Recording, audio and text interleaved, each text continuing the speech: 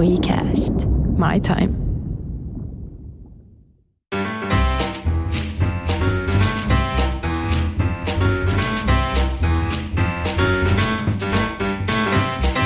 Tässä on Kettusen Hanne, moi. Sä kuuntelet Valeäidin nauhoituksia, jossa käsitellään vanhemmuuden kaikki puolet hyvien tarinoiden ja huumorin kautta. Mun on täytynyt itse lopettaa semmoinen ennakointi, että kun mä astun johonkin tilaan, niin kaikki varmaan miettii, että tuolla se nyt se homoisä.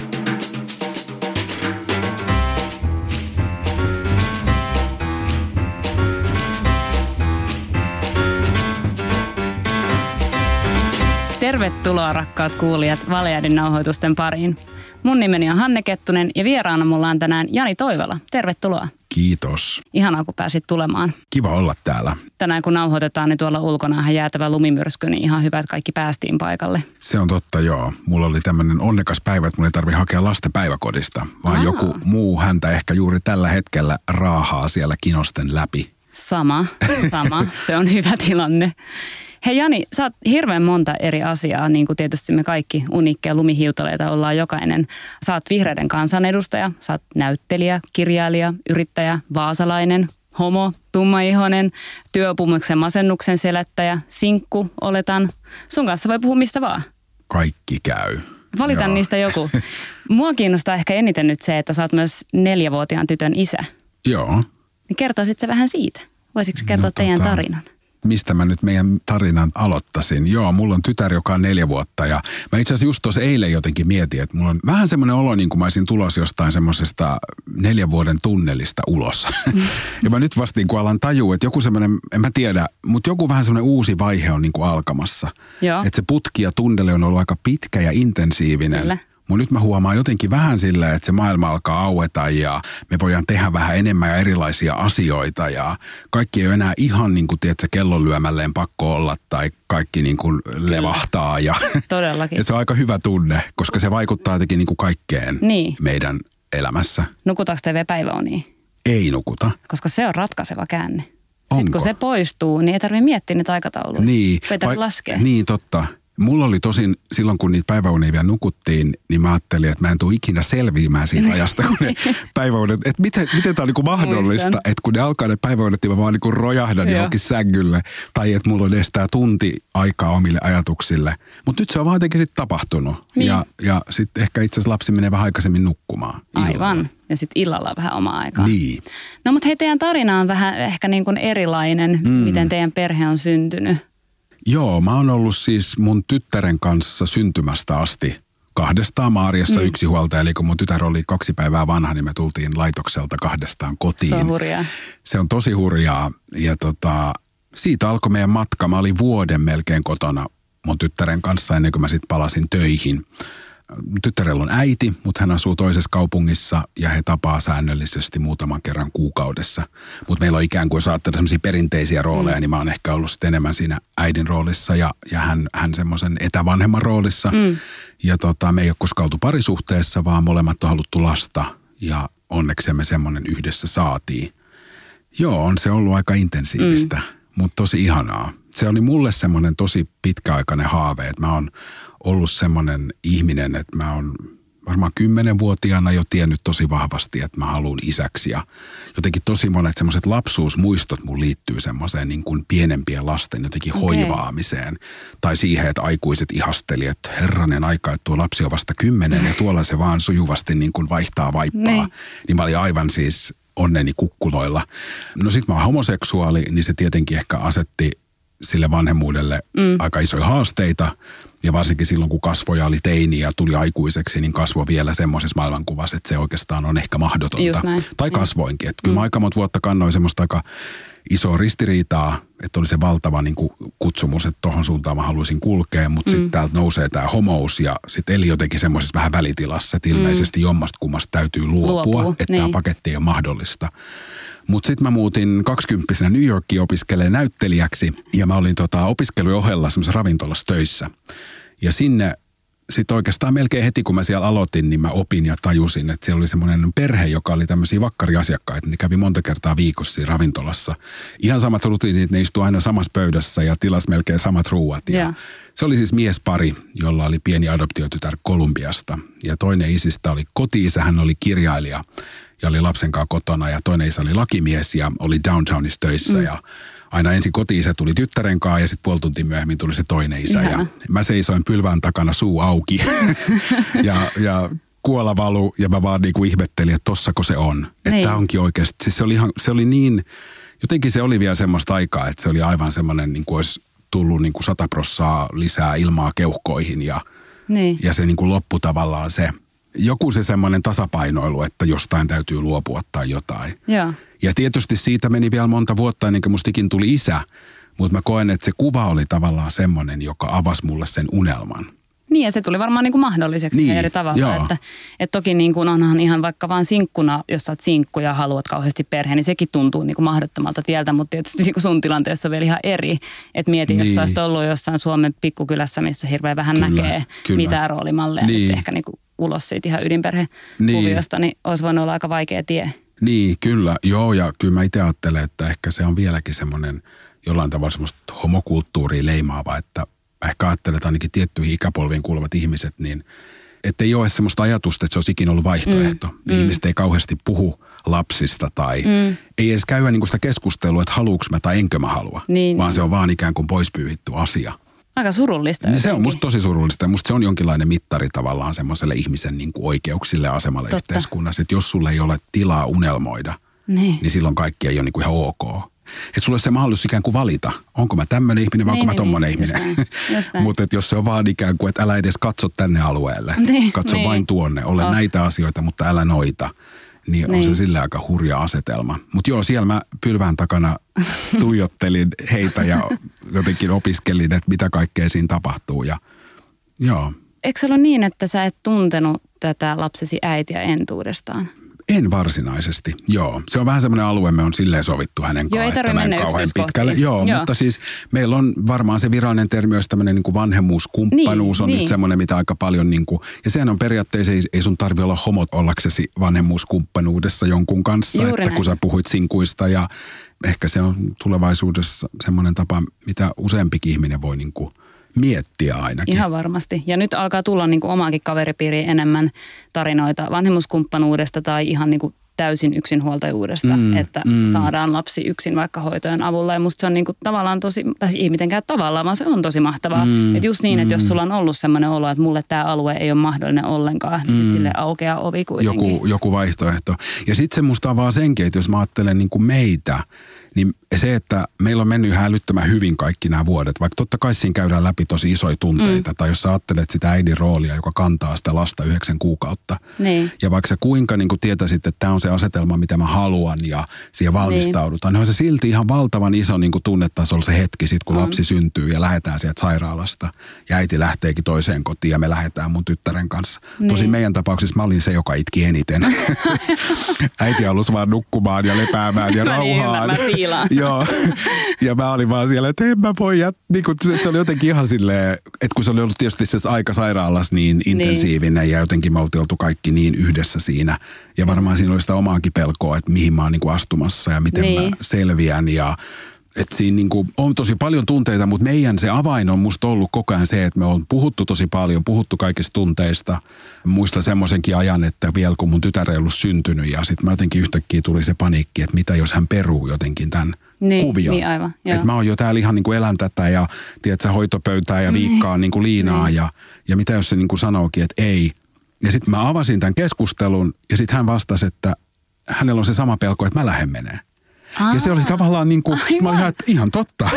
Että meillä on molemmilla joku tahto, mitä me on niin kuin tästä lähdetty hakemaan ja mikä tuntuisi itselle sopivalta ja oikealta. Ja silloin myös molemmat jollain tavalla kantaa sitä pelkoa. Niin. Ja joka kohdassa se, että me on niin kuin puhuttu asioista ja sitä kautta ollut kauhean selkeää, että tommoseen mihinkään musta semmoinen vanhemmuuskumppanuuteen niin ei kannata lähteä jotenkin silleen vaan niin kuin semmoisessa sokeassa hötössä, että kyllä kaikki jotenkin asettautuu tai kyllä me sitten ne roolit löydämme. No ei vanhemmuuteen ylipäänsä, että mä mietin, sä kirjoitit jossain hyvin musta siitä päätöksenteosta, että miten te niin kuin päätitte lähteä tähän yhdessä pohdit sitä, että miten paljon tästä joudutte punnitsemaan ja miettimään ja sitten huomasitte, että ei tule koskaan ole sellaista aikaa, että tietäisi, että näin pitää tehdä tai ei tehdä. Niin ihan samahan se on niin kuin kaikissa ihmissuhteissa ja erityisesti vanhemmuudessa, kun sitä lähdetään miettimään, niin ei siihen voi valmistautua etukäteen eikä voi niin kuin olla varma, että toimiiko se kahden ihmisen vanhemmuuskumppanuus, oli se sitten parisuhde tai mikä tahansa siinä. Niinpä, joo.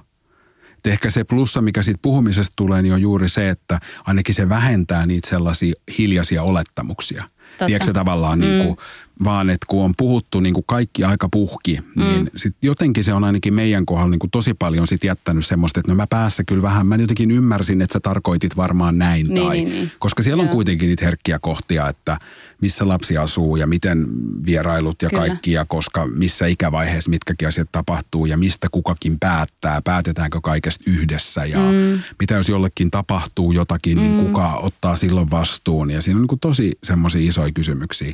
Ja se oli itse asiassa yksi, mitä mä mietin silloin, kun me käytiin, mun tyttären äiti on ehkä meistä vielä semmoinen pedantimpi, hänellä oli oikein listat kaikista aiheista, mistä puhutaan, ja sitten me aina käytiin niitä. Mä tämmöinenhän pitäisi olla niin kuin jokaisen vanhemmaksi ryhtyvän, niin käydä sieltä ihan siis niin kuin, me puhuttiin kuolemat kaikki siis todella niin kuin isoja asioita ja myös kaikkea ihan kevyttä, mutta niin kuin kaikki. Joo, niin paljon kuin se nyt on mahdollista. Totta kai ei kaikkea voi ennakoida, mutta jos mä mietin ihan perusasioita, joku yövalvominen, on ehkä niin kuin lähtökohtaisesti usein ajatella niin, että se, joka imettää, niin se valvoo. Imetys ei välttämättä ensinnäkään onnistu. Tai sitten voi olla, että jompikumpi kestää väsymystä paremmin kuin toinen. Että kannattaa miettiä sitä niin kuin tasapainoa, miten se niin kuin kokonaisuus hoidetaan. Silloin, kun on kaksi ja sitten jos on yksi. Niin, sitten ei ole neuvotteluvaraa. Ja sitten tietysti, kun ei imetä, niin sitten, mä oon tuhrustanut niiden tuttelitötsien kanssa siellä yöt myöten. Mutta sitten mun pelastukseksi tuli Eve Hietamiehen yösyöttökirja. Mä luin sitä joku yö, ja kun tää kertoo tästä miehestä, jonka ne saa lapsen, ja sitten äiti, tää puoliso lähtee, ja hän jää yksin tämän tosi pienen lapsen kanssa. Ja sitten siinä kirjassa se henkilö lataa aina illalla jääkaapin täyteen näitä maitopulloja. Niin simppeli asia, mutta en mä ollut tajunnut sitä. Ja se puhuu, että miten raivostuttavaa nyhertää niitä, että saksilla yrittää saada sitä tuttelitötsää yöllä siellä pimeässä auki. Niin siitä lähtien mä latasin aina sitten 5 pulloa riviin sinne annoskokoon. Ja yövalvomisen laatu muuttui huomattavasti paremmaksi. Mä muistan ton kohdan. Mä luin sitä samaa kirjaa silloin oman lapsen kanssa. Ja meillä se oli jotenkin monimutkaisempaa kuin imetti. Ja sitten oli joku maitoallergia. Ja sitten se maitoallergia maito on erilaista. Ja sitten se oli semmoista niinku hirveät säätöä. Mä olin jotenkin niin kateellinen siitä, että pystyisi laittamaan ne pullot sinne riviin. Niin just. Mutta sitten mä vedin niinku riman alta vielä sen jälkeen. Koska sitten kun mä tajusin sen, että voi laittaa maitoa pulloa valmiiksi, mutta sitten siinä oli joku, että ei voi lämmittää tätä, oliko se nyt äidin maitoa vai sitä meidän maitokorviketta, niin sitten mä en enää lämmittänyt sitä. Mä vedin silleen, että se menee tämmöisenä vähän kylmänä ihan vähän kylmänä. Kannata niin jännittää. Joo, ei se ole niin. Niin. Mutta onhan toisessa ihan, sit on just tämä yösyöttöasetelma, että sä tulet yksin kotiin vastasyntyneen kanssa, niin nostan hattua, koska mä muistan, että mä olin aivan rikki ihan niin kuin parisuhteessa, että me ollaan 2 menossa kotiin sen vauvan kanssa. Ja silloin mä sain varmaan ensimmäisen maistiaisen niin kuin synnytyksen jälkeisestä ahdistuksesta ja masennuksesta, kun me tultiin sinne kotiin ja mulla oli semmoinen olo, että mä en niin kuin osaa mitään. Ja vasta jälkikäteen mä oon tajunnut, että mä oon esimerkiksi ekan 3 päivän aikana, mä en vaihtanut yhtäkään vaippaa, koska mä en uskaltanut, kun mä pelkäsin, että mä en osaa. Ja sitten sellaisia tunteita vyöry niin kuin koko ajan jostain, että nyt mun pitää pitää tää hengissä ja mitä nyt, jos jotain tapahtuu. Ja olihan se ihan, en mä siis oikein konkreettisesti niin kuin muista. No nyt mä kirjoitin mun kirjaa, missä mä palaan näihin muistoihin. Tietysti nyt niitä yritti sieltä niin kuin kaivella, että mitäs siellä nyt oikeasti niin kuin tapahtuikaan, mitäs se eka ilta ja mihin me niin kuin mentiin, kun me tultiin sinne asuntoon ja oliko ne tavarat missä. Ja silloin ekaksi yöksi mun ystävät haki meidät sairaalasta, niin sitten mun yksi parhaisystävistä jäi meille niin kuin yöksi. No, ihan vaan silleen, että se on siellä toisessa huoneessa jotenkin olemassa, niin olihan se ihan niin kuin valtava iso juttu. Mutta kyllä siinä oli sitten joku osa, musta oli myös sitä, että sitten mä niin kuin odotin, tai jotenkin sitten mä tajusin sen ekan yön jälkeen, että okei, että nyt mä haluan, että me ollaan niin kuin 2, että pakko, kyllä mä haluan niin kuin kohdata sen ja tästä se meidän elämä täytyy jotenkin alkaa. Mutta sitä on vaan niin kuin semmoisessa varmaan niin ylikierroksilla ja semmoisessa jossain niin kuin onhan se nyt ihan crazy trippi kaiken kaikkiaan. Yhtäkin jostain putkahtaa semmoinen vauva, joka pitäisi pysyä hengissä ja se on ihan jotenkin. Ja sitten se on varmaan ehkä miehenä, mä ajattelen sitä, että tietysti mä oon ollut niinku erikoisessa roolissa silleen, että kun mä oon ollut siinä lapsen lähellä niin kuin alusta asti.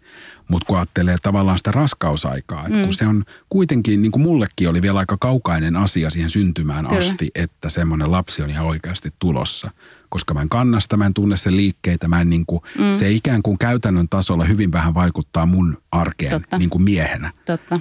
Ja sitten jos mä ajatellaan niin kuin meidän kuviota, missä sitten mä hyppäänkin ikään kuin sinne janalle, vähän niin kuin se äidin rooli siinä päivänä, kun se lapsi astuu niin kuin maailmaan. Niin. Ja sitten se kaikki tuleekin niin kuin vähän silleen sekunnissa, että nyt tästä vaan niin kuin... On se aika hurjaa. Että sitten miettinyt niin kuin ylipäätään miesten roolia perinteisemmäskin kuviossa, että miten sieltä jonkinlaiselta ehkä takamatkalta niin kuin löytää ikään kuin sen äidin kanssa pääsee siihen samaan ja jotenkin saa sen niin kuin ajan kurottua kiinni. Ja en tiedä ajatteleeko kaikki näin, mutta joo.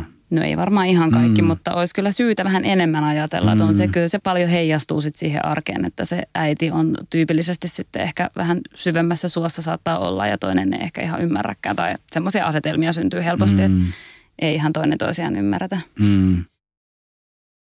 Mutta sä oot kirjoittanut nyt just kirjan sun tytölle, toisen kirjan. Joo, kirja tytölleni ja se kertoo siis mun ja mun tyttären välisestä suhteesta. Ensimmäisestä 4 vuodesta ja jotenkin ehkä siitä, että miltä ne vuodet on mun mielestä näyttänyt, mitä me on mun mielestä koettu, missä me on mun mielestä onnistuttu ja missä mä oon ehkä epäonnistunut ja milloin me on kaaduttu ja miten me on sieltä ehkä jotenkin päästy ylös. Ja se jotenkin on niin kuin lähtenyt sellaisesta ajatuksesta, että tajus sen, että tämä on niin kuin ihmissuhde, että tämä ei ole vaan niin kuin isä ja tytär tai että musta... Että me helposti ehkä mennään väliin niin kuin johonkin semmoiseen kuplaan, että se on vaan jotenkin joku semmoinen lapsi-vanhempi suhde. Mutta tämä on niin kuin ihmissuhde. Kyllä. Ja tässä on kaikki ihmissuhden niin kuin elementit ja tunteet. Kyllä. Ja tämä on intensiivisin ihmissuhde, mitä mulla on koskaan ollut.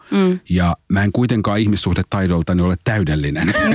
niin miten mä niin kuin apua, että miten tästä kaikesta niin kuin selviää ja sitten jotenkin se tajunta, että miten paljon se lapsi ainakin mun kohdalla, niin kuin, että vaikka jopa koki, että on ollut suht semmoinen, että on ollut kykyä jotenkin tutkiskella itseään ja omia tunteitaan ja prosessoida ja käsitellä asioita. Niin sitten kun siihen tuli semmoinen pieni tyyppi niin kuin tökkimään, niin miten se alkoi niin kuin murtua se kuva itsestä, että minä olen tämmöinen ja minä reagoin näin ja minä en koskaan reagoi noin. Ja sitten kun vaan niin kuin asioita alkaa tapahtua, niin onhan se niin kuin...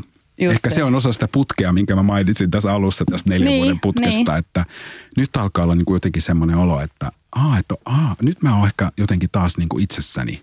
Joo, ja sitten ehkä kun lapsi kasvaa, niin siihen ihmissuhteeseen nimenomaan tulee, kun ihmissuhteet on niin kuin keskustelusuhteita, että sun pitää jollain tavalla kohdata se toinen ja se on se sanallisesti helpointa. Niin sitten kun miten isompi se lapsi on, niin sitä paremmin se pystyy osallistumaan siihen keskustellen sen suhteen rakentamiseen. Niin sitten kun lapset kasvaa, mullakin on nyt 6- ja 7-vuotiaat, niin niiden kanssa voi niinku oikeasti alkaa käydä sitä läpi, että mua ärsyttää, että sä et nyt tehnyt noin, tai mua harmitti, että sä teit noin, tai anteeksi, että nyt tein näin, mutta sitten sen niinku vauvan ja taaperonkaan, niin se oli mulle tosi vaikeeta, kun sanoit mitä tahansa, niin se ei tule koskaan ymmärtämään, niin se vaan jatkaa sitä sen tökkimistä. Niinku, se on tosi vaikeeta, ainakin mulle. Joo, kyllä mäkin tunnistan myös ton, että nyt jotenkin itse asiassa käy aika paljon nyt semmoisia keskusteluja, että mä saatan aika pitkästikin selittää jonkun, että miltä musta vaikka joku asia tuntui tai miksi se harmitti tai miksi mä toivoisin jotain muuta. Ja kyllähän ainakin silleen silmät pyöreänä jotenkin kuuntelee ja mä tiedän, onko se kaikki informaatio niin kuin vielä ihan... Mutta ehkä toi linkkautuu siihen, että jotenkin myös se semmoinen ajatus mulla oli sen kirjan taustalla niin kuin siitä, että mä luin jonkun semmoisen artikkelinkin, mistä tästä aiheesta niin kuin puhuttiin, että miten tärkeää on, että se lapsi oppisi tuntee mut jotenkin kokonaisena ihmisenä. Että ei vaan niin kuin jotenkin vanhempana tai jonkun semmoisen niin kuin auktoritäärisen asetelman kautta. Niin. Koska mulla on niin kuin kokonainen elämäntarina, missä mulla on tapahtunut kaikenlaisia asioita. Ja väistämättä ne asiat tulee myös meidän väliseen suhteeseen. Osa niistä asioista on sellaisia, jotka myös purkautuu negatiivisina asioina. Asioita, mitä siirtyy mun äidiltä ja mummolta ja suvulta ja mitä me nyt niin kuin raahataan mukana. Osa toivottavasti jää pois, mutta osa väistämättä niin kuin tulee. Uusia tulee tilalle. Niin sitten se, että mitä paremmin se mun lapsi oppisi jotenkin ymmärtää, tutustuu muuhun niin kuin kokonaisena ihmisenä, niin se voisi antaa hänelle myös parempia työkaluja myöhemmin niin kuin ymmärtää itseään. No kyllä. Että jos mun ikään kuin menneisyys on kauhean salattu tai kaikki ikään kuin virheet siellä, että niitä ei jotenkin ole olemassa.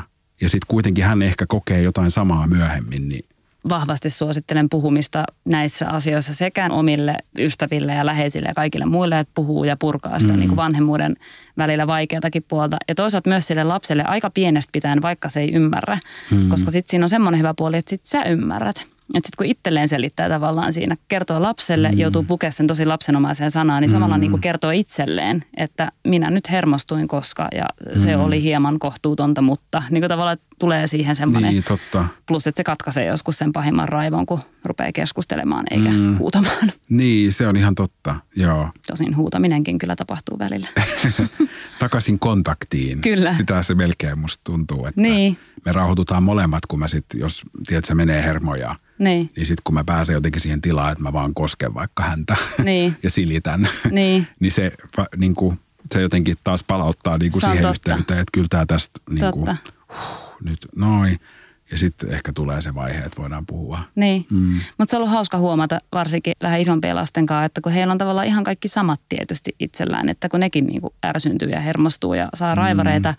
Ja sitten se, että se ei välttämättä ole, kukaan meistä ei pysty ikään kuin heti antaa anteeksi ja heti rauhoittuu. Että pystyy niin kuin sanoa, että hei, että mä en nyt vielä pysty tulemaan koskea sua, että mä oon vielä niin kuin harmistunut, että mun pitää vielä vähän aikaa puhallella, mutta sitten kun se menee ohi, niin jotenkin aika paljon omien lasten kanssa sitä harjoitellut myös heidän kanssaan, kun tulee toi eskari-iän uhma, niin se on aika semmoinen, että se lapsi menee sinne omaan tunneliinsa sitten taas ja se rupeaa miettimään, että kuka mä oon ja mitä tää on. Apua. Mutta se on niinku, se on, joo. Sellainenkin tunneli on tulossa. Joo, mutta se on aika makea tunneli tavallaan, koska sieltä ulos putkahtaa tosi iso ihminen. Että kun mä mietin vaikka mun tytärtä, niin se eskariuhma versus nyt minkälainen hän on ekaluokkalaisena, se on niin kuin ihan eri tyyppi ja sen niin kuin kyky käsitellä omia tunteita ja kaikkea on niin kuin 10 kertaa parempi. Et se oli vähän rankka putki, mutta siitä osat pystyy vähän keskustelemaan paremmin, että sitten se 3-vuotias paketti siellä lattialla, kun yrittää pukea haalariin, niin siinä ei sitten taas niin kuin mitkään käskyt mene perille, että sekin on niin kuin omalla tavallaan hyvin rasittava aika. Oletteko te temperamentilta samanlaisia sun tyttären kanssa tai luonteeltanne? Kyllä me varmaan aika paljon ollaan. Toki mä aina välillä mietin, että mikä siinä on luonnetta ja mikä siinä on vaan käytöstä, minkä hän peilaa ja näkee ja se siirtyy. Mutta joo, ja on meillä siis sellaisia, just taisi olla vähän aikaa sitten semmoinen, että hänellä meni hermot, kun hän yritti jotain askarella ja sitten se ei jotenkin mennyt kohilleen ja se heitti kaikki niin kuin menee ja päätti, että ei ikinä enää koske tusseihin. Ja sitten mulla jotenkin menee hermot ja mä oon silleen, että pitääkö sun aina olla noin impulsiivinen, että sä voi rauhoittua ja ottaa iisisti. Ja sitten mä tajun samalla, kun mä siinä itse kimpoilen, niin mä tajuan tavallaan sen peilin, että sama, tässä se on tämä ajoittain impulsiivinen ihminen, joka haluaisi, että kaikki onnistuu heti. Kyllä, kukapa ei. Niin, joo. On meissä varmasti paljon niin kuin samaa. Ehkä hän on vähän sosiaalisempi vielä kuin minä. Hänen kohdalla mä niin kuin ajatellut, että aika pienestä mun tytär on haastanut mua paljon niin kuin semmoisissa sosiaalisissa suhteissa. Että kun hän on aika auki ja menee joka paikassa niin kuin ihmisten luo ja haluaa puhua ja aika nopeasti niin kuin rakentaa sen luottamuksen aika vieraasenkin ihmiseen. Ja sitten jos itse on niin kuin varautuneempi, niin miten helposti musta alkaisi tulla se reaktio, että mä vedän sitä lasta ikään kuin pois tilanteista. Niin, että ei saa puhua vieraille tai jätä nyt rauhaan tai ei häiritä tai... Tai toisinpäin. Kaksi lasta on siitä kiva, että sä voit vertailla niitä luonteita. Niin. Ja näkee vähän selkeämmin, että mitkä tulee kasvatuksesta ja peilistä ja mitkä tulee luonteesta. Okay, niin. En tiedä helpottaako tämä vai pahentaako tämä sun fiilistä, mutta kyllä suurin osa tulee sieltä lapsesta itsestään. Niin. Että kyllä se persoonallisuus vaikuttaa tosi paljon. Mutta siis meillä on niin päin, että mun toinen lapsi 2 on just tommonen kanssa, joka menee kaikille juttelee ja niin kuin, että joutuu vähän silleen välitopputtelee. Ja ensimmäinen on aika varautunut. Ja sitten kun mä oon itse tämmönen pälpätitäti, niin sen ensimmäisen kanssa mä oon joutunut tosi paljon harjoittelemaan sitä, että se on niin erilainen. Että just kun tavallaan palaan siihen sun ihmissuhdepointtiin. Että se ei ole niinku aina lapsivanhemmuussuhde, vaan se on myös niinku, se on siinä missä vaikka esimies-alaissuhde. Että muun täytyy tunnustaa, että toinen ihminen on vähän hitaampi, vähän varautuneempi, vähän erilainen. Ja mun pitää antaa sille tilaa. Ja mä en voi niinku patistella olemaan yhtä semmoinen niinku intoileva ja spontaani kuin minä, vaan antaa hänelle oma aikansa. Ja se on niinku... Mä luulen, että se on kasvattanut mua tosi paljon. Tämä toinen lapsi on kasvattanut aika paljon sitä niin kuin pinnapuolta, koska sitten taas kun me ollaan samanlaisia, niin se on aika räiskyvää. Mutta ensimmäisen kanssa on joutunut oppimaan tosi paljon semmoista malttia, erilaista malttia. Ja kummankinkaan menee hermot. Mutta se on jännä ero, luonne ero. Semmoista mä halusin sut vielä kysyä, että kun teidän perhe on erilainen. Tietysti kaikkien perheet on erilaisia, mutta teillä on niin kuin lähtökohta. Jo se, että on isänä lähivanhempi, eikä niin päin, että äiti on lähivanhempi ja isä etävanhempi, niin luo ennakkoluuloja. Mä tein sen, mitä mä en koskaan ikinä tee, mutta mä vähän kävin katsoa, että mitä internetissä keskustellaan. Ja sain sieltä, joo, ei kannata ikinä, mutta sain sieltä just vahvistuksen silleen, että sun asema aiheuttaa niin kuin tosi montaa eri ennakkoluuloa. Ja yksi semmoinen, niin kuin suurin osa siis tietysti täysin älyvapaata, mutta semmoinen, minkä sieltä niin kuin joltain nousi, niin semmoinen, joka heijastuu musta usein ylipäänsä ehkä miehiin, mutta vähän semmoinen, niin kuin, että mahtaako se osata olla isä ja onko se tosissaan. Niin kuin nousi vähän, että ei lapsi ole mikään Ferrari, jota niin kuin halutaan ja sitten se hankitaan. Niin oot sä itse, niin kuin sä varmaan oot fiksumpi kuin minä, etkä mene internettiin katsomaan, mutta kohtaako sä niin kuin arkielämässä sellaisia ennakkoluuloja siitä, että sä oot yksin lapsen kanssa? No se on jännä, koska mun kokemus on tavallaan ihan tosi erilainen. Okei, no hyvä. Joo, mä koen melkein niin, että mun on täytynyt itse lopettaa semmoinen ennakointi, että kun mä astun johonkin tilaan, niin kaikki varmaan miettii, että tuolla se nyt se homoisä ja onkohan tämä nyt ja miten tämä nyt kaikki sitten menikään. Niin kuin tavallaan, että enemmän musta on niitä tilanteita, missä kukaan ei kiinnitä mitään huomiota. Okay. Totta kai on niin kuin toisenlaisiakin, mutta kyllä mä melkein sitä ajattelen, että jos mä niin kuin puhuttu mun tyttären äidin kanssa, että kyllä se on varmaan ollut niin kuin rankempi juttu hänelle. Ihan, niin kuin semmoisen äitimyytin kautta. Joo, että se on varmasti rankka. Miten suhtaudutaan äitiin, joka ei ole lähellä lastaan. Kyllä. Ja miten jo sanana, että puhutaan lapsen jättämisestä tai hylkäämisestä, kun eihän siitä ole millään tavalla kysymys. Just näin. Elää tiiviissä suhteessa lapsensa kanssa ja on turvallinen ja rakastava ja kaikkea. Enemmän varmasti mä ajattelen, että se kipuilu on niin kuin sitä päätä, että miten noin voi joku tehdä ja mistä tässä on kyse. Niin. Tai että siinä täytyisi olla joku ongelma ikään kuin päinvastoin, kun että nyt tässä niin kuin, että me ollaan luontaisesti luonteeltamme tämmöisiä ja tämä vaikka istuu meille niin kuin näin päin paremmin. Saatko sä sitten sen sankariviitan päälle? No ehkä mä saan välillä myös vähän semmoisen ainakin jonkun sympatiasankari. Eikä mitään, siis sehän on totta kai mä otan jokaisen hymyn niin kuin ilolla vastaan. Että niin, siitä aina saa tiukassa tilanteessa niin kuin voimaa.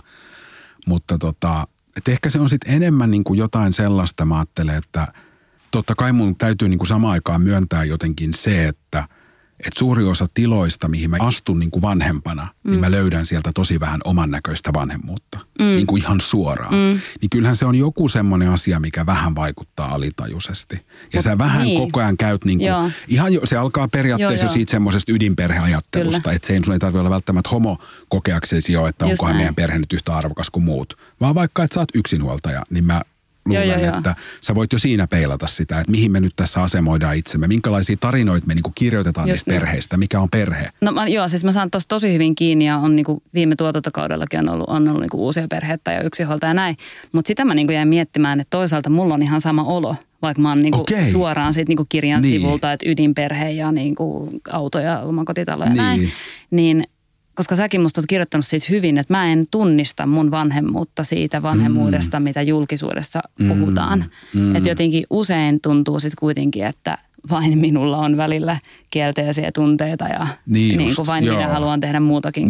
Että on se aika yksipuolinen sitten kuitenkin ihan niin kuin perhemuodostakin riippumatta. Joo, sä oot varmasti siinäkin oikeassa ja ne on vähän ehkä eri tilanteita. Mä tunnistan myös ton tunne, tai juuri itsekin olen siitä kirjoittanut, että se ikään kuin mistä ylipäätään puhutaan, kun puhutaan vanhemmuudesta ja minkälainen kuva luodaan. Ja ehkä se silloin musta liittyy nimenomaan aika paljon niihin, että mitä tunteita se ehkä mahdollisesti herättää ja mitä kaikkea käy läpi. Ja sitten se toinen osa, mistä mä ehkä puhuin, niin on vaan ihan se, kun sä astut, että sä meet kerhoon tai sä meet leikkipuistoon tai sä niinku, että jotenkin ne tilanteet, että joko siellä on minä ja joukko äitejä tai sitten siellä on niinku perheitä, joissa on isä ja äiti ja lapsia ja sitten sinne tulee minä. tai sitten siellä on muita isiä, mutta sitten ne on jotenkin niitä niin kuin työssä käyviä jotenkin. Että siinä on joku sellainen, siis käyn mäkin töissä, mutta niissä on ikään kuin, että sitä, ja sehän on tosi paljon myös omassa päässä, että sä vaan niin kuin peilaat ja värität sen toisen elämää, eikä se ole varmasti totta, mitä mä ajattelen päässä. Mutta se on semmoinen, mistä mä oon kokenut, että mun on tärkeää olla niin kuin jotenkin silleen tietoinen, että mä jää jotenkin se alle tai se ala mua niin kuin syömään. Että mistä mä haen sen luottamuksen siihen omaan tapaan olla perhe tai vanhempi. Ja että mä itse alan niin kuin nakertaa sitä pohjaa tai jätä menemättä harrastuksiin tai tilanteisiin, koska mä ennakkoon ikään kuin pelkäisin, että mitä ne sitten ajattelee ja mahutaanko me niin kuin mukaan ja mitä tässä jotenkin tapahtuu. Just näin. Et se on varmaan se iso ero, että kummallakin tai kaikilla vanhemmilla on varmaan se sama, että joutuu vähän niin kuin peilaamaan ja miettimään, että mitä mä pärjään, niin onko nyt oikeat vaatteet ja näin. Niin. Mutta mä en joudu tietoisesti sitä ajattelemaan tavallaan, että se mun ulkokuori suojaa mua nimenomaan niin kuin, tavallaan se kupla on hyvä. Että mehän menen niin kuin sen turvassa toisaalta, että vaikka mä olisin kuinka rikki oman vanhemmuuteni kanssa, niin mä voin mennä ja olla se ydinperhe ja helppoja, niin kuin, että näin ne kaikki meidät näkee.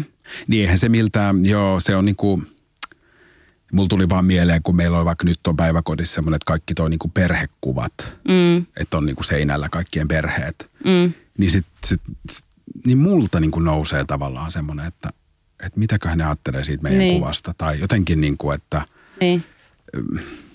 se on jännä, joo. Ja nyt ollaan vielä itse asiassa semmoisessa niin kuin tilanteessa, että mä seurustelen ja me on tässä rakennettu niin kuin uusia perhettä. Kyllä. Mahtavaa, no sitten mun alun oletukset meni ihan. Joo, sä et ole päässyt vielä kirjan siihen kohtaan. Aivan. Mutta joo, ja sekin on niin kuin tavallaan oma kuvio, että no nyt meitä on niin kuin 2 miestä ja lapsi, että miten me ollaan perhe, jossa ylipäätään jo se, että miten tämmöinen uusioperhe niin kuin rakentuu ja se ei ole ihan mutkatonta. Ja milloin mikäkin asia niin kuin tapahtuu ja miten vaikka se uuden kumppanin ja lapsen välinen luottamus rakentuu. Ja mä olin itse siinä aika herkillä, koska mun äiti oli yksinhuoltaja, kun mä olin pieni. Ja sitten kun mä olin 9, niin mulle tuli isäpuoli. Ja se oli aika intensiivinen, haastava suhde. Ja siinä ehkä tehtiin myös aika paljon virheitä, vaikka siinä oli paljon hyvää. Ja semmoinen luottamus siinä alussa ei oikein päässyt syntyä. Niin sitä on ehkä ollut itse aika varpaillaan siinä, että miten mä niinku muistan, että tämä uusi ihminen, joka tulee, niin mun lapsi ei ole niinku valinnut häntä. Ja että se uusi ihminen tulee kotiin ja reviiriin ja maailmaan ja tapaan olla, missä mun tytöllä on jo yksi tapa olla. Näin. Niin se, että se ei voi mennä niin, että se uusi tulee ja muuttaa kaiken. Mutta sehän tulee varmasti menee tosi hyvin, koska sä ylipäänsä sitä niin kuin mietit. Että yleensä ihmiset, jotka, joku sanoi musta hyvin, että jos sä pelkäät sitä, että oletko hyvä vanhempi, niin sä olet hyvä vanhempi. Koska se tarkoittaa, että sä tiedostat sen, että sun täytyy olla herkkänä. Ja sitten ne aikuisen väliset kaikki, että mitä mä voin odottaa tuolta ihmiseltä. Onko se niinku, tai missä vaiheessa ne niinku tapahtuu, että koska on se kohta, kun se ekan kerran hakee mun lapsen päiväkodista.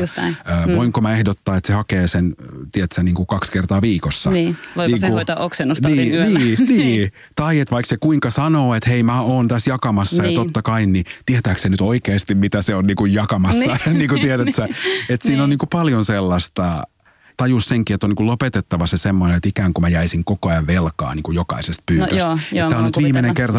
Voit sä vielä tänään hakea, kun nyt on vähän töissä niitä palasia, että niin kuin itse myös osaa niin kuin laskeutua sinne, että hei, toi ihminen on aikuinen, se on tässä, se on valinnut olla, se haluaa jakaa. Kyllä. Mä uuvun tähän, jos mä koko ajan niin kuin kannattelen 2 elämää tai jotenkin suojelen aikuista tältä lapselta tai sen huonoilta puolilta. Niin, tai toisinpäin. Niin. No mutta hei, mun täytyy selkeästi päästä sun kirjassa pidemmälle. Sehän on just vasta tulossa virallisesti ulos, eli mikä on suunnilleen se julkaisuajankohta? Maaliskuu? Helmikuun 2018. puolessa välissä, kirja tytölleni. Mahtavaa. Eli siinä vaiheessa, kun tämä tulee ulos, niin todennäköisesti se on jo saatavilla. Se on varmaan sitten jo niin kuin maailmassa. Ja käykää kaikki lukemaan, sitä vähän salaa jo ennakkoon lukenut ja se on ihan mahtava kirja. Ennen kuin lopetetaan, niin mun on pakko kysyä kaverin puolesta yksi kysymys. Okei. Koska kävi niin yksi päivä, että Facebookissa mun kaveri laittoi jonkun sellaisen statuksen, että käykö teillä ikinä niin, että kun te tapaatte livenä jonkun julkisuudesta tunnetun henkilö, että fanitatte sitten ihan sikana ja tekisi mieli sanoa jotain, mutta sitten ette uskalla ja sitten jähmetyttää näin. Ja sitten kaikki oli heti, että no kuka se oli? Sitten no Jani Toivola. Sitten mä no hei, että mä oon menossa tapaa Jani kohta, että no mitä sä haluaisit kysyä Janilta? Välittää terveiset. Ja hän halusi kysyä, että kysy vaikka, että onko sillä mitään huonoja puolia, onko se ärsyttävä ikinä? Apua. Mua rupesi nyt enemmän kiinnostaa, että missä tämä, onko me niinku kohdattu hänen kanssaan vai? Mä luulen, että ette ole ihan silleen, niin kuin, että enemmän jostain etäältä tai jossakin jotain, okei, että mikä tämä kohtaaminen on. Siis paljon huonoja puolia. Mä oon aika äkkipikainen kuitenkin. Sä oot yhtä tai mitä se niinku niin, mutta se on niinku silleen, miten mä sanoisin, mulla on aika tarve niinku jotenkin kontrolloida asioita. Ehkä se ilmenee kotona. Että mä oon ihan siis semmoinen, että mä siivoilen esimerkiksi ihan loputtomasti ja koko ajan. Mutta se ei ole semmoista niinku hienoa siivoamista, että ikään kuin jynssää kloorilla kaikki kulmat, vaan semmoista tarvetta niinku kontrolloida sitä ympäristöä. Että jos täällä niinku tyynyt on suorassa, niin sitten tämä elämä järjestyy. Jos ne on vinossa, niin kaikki niinku kaatuu. Tunnistan. Ja mä voin olla siinä esimerkiksi aika semmoinen niinku tyranni. Okei. Ja sitten mä oon vähän semmoinen piiloaggressiivinen, että tappelu on mulle tosi vaikeata, mutta mä voin olla sun vieressä hyvin rauhallinen ja silti olla ihan järjettömillä kierroksilla. Mielenkiintoista. Tämän mä haluaisin nähdä. Hei, kiitos ihan super paljon, että tulit käymään ja odotan innolla kirjaa. Onneksi olkoon jo siitä. Kiitos. Ja mukavia hetkiä tyttären kanssa. Kiitos. Kiitoksia.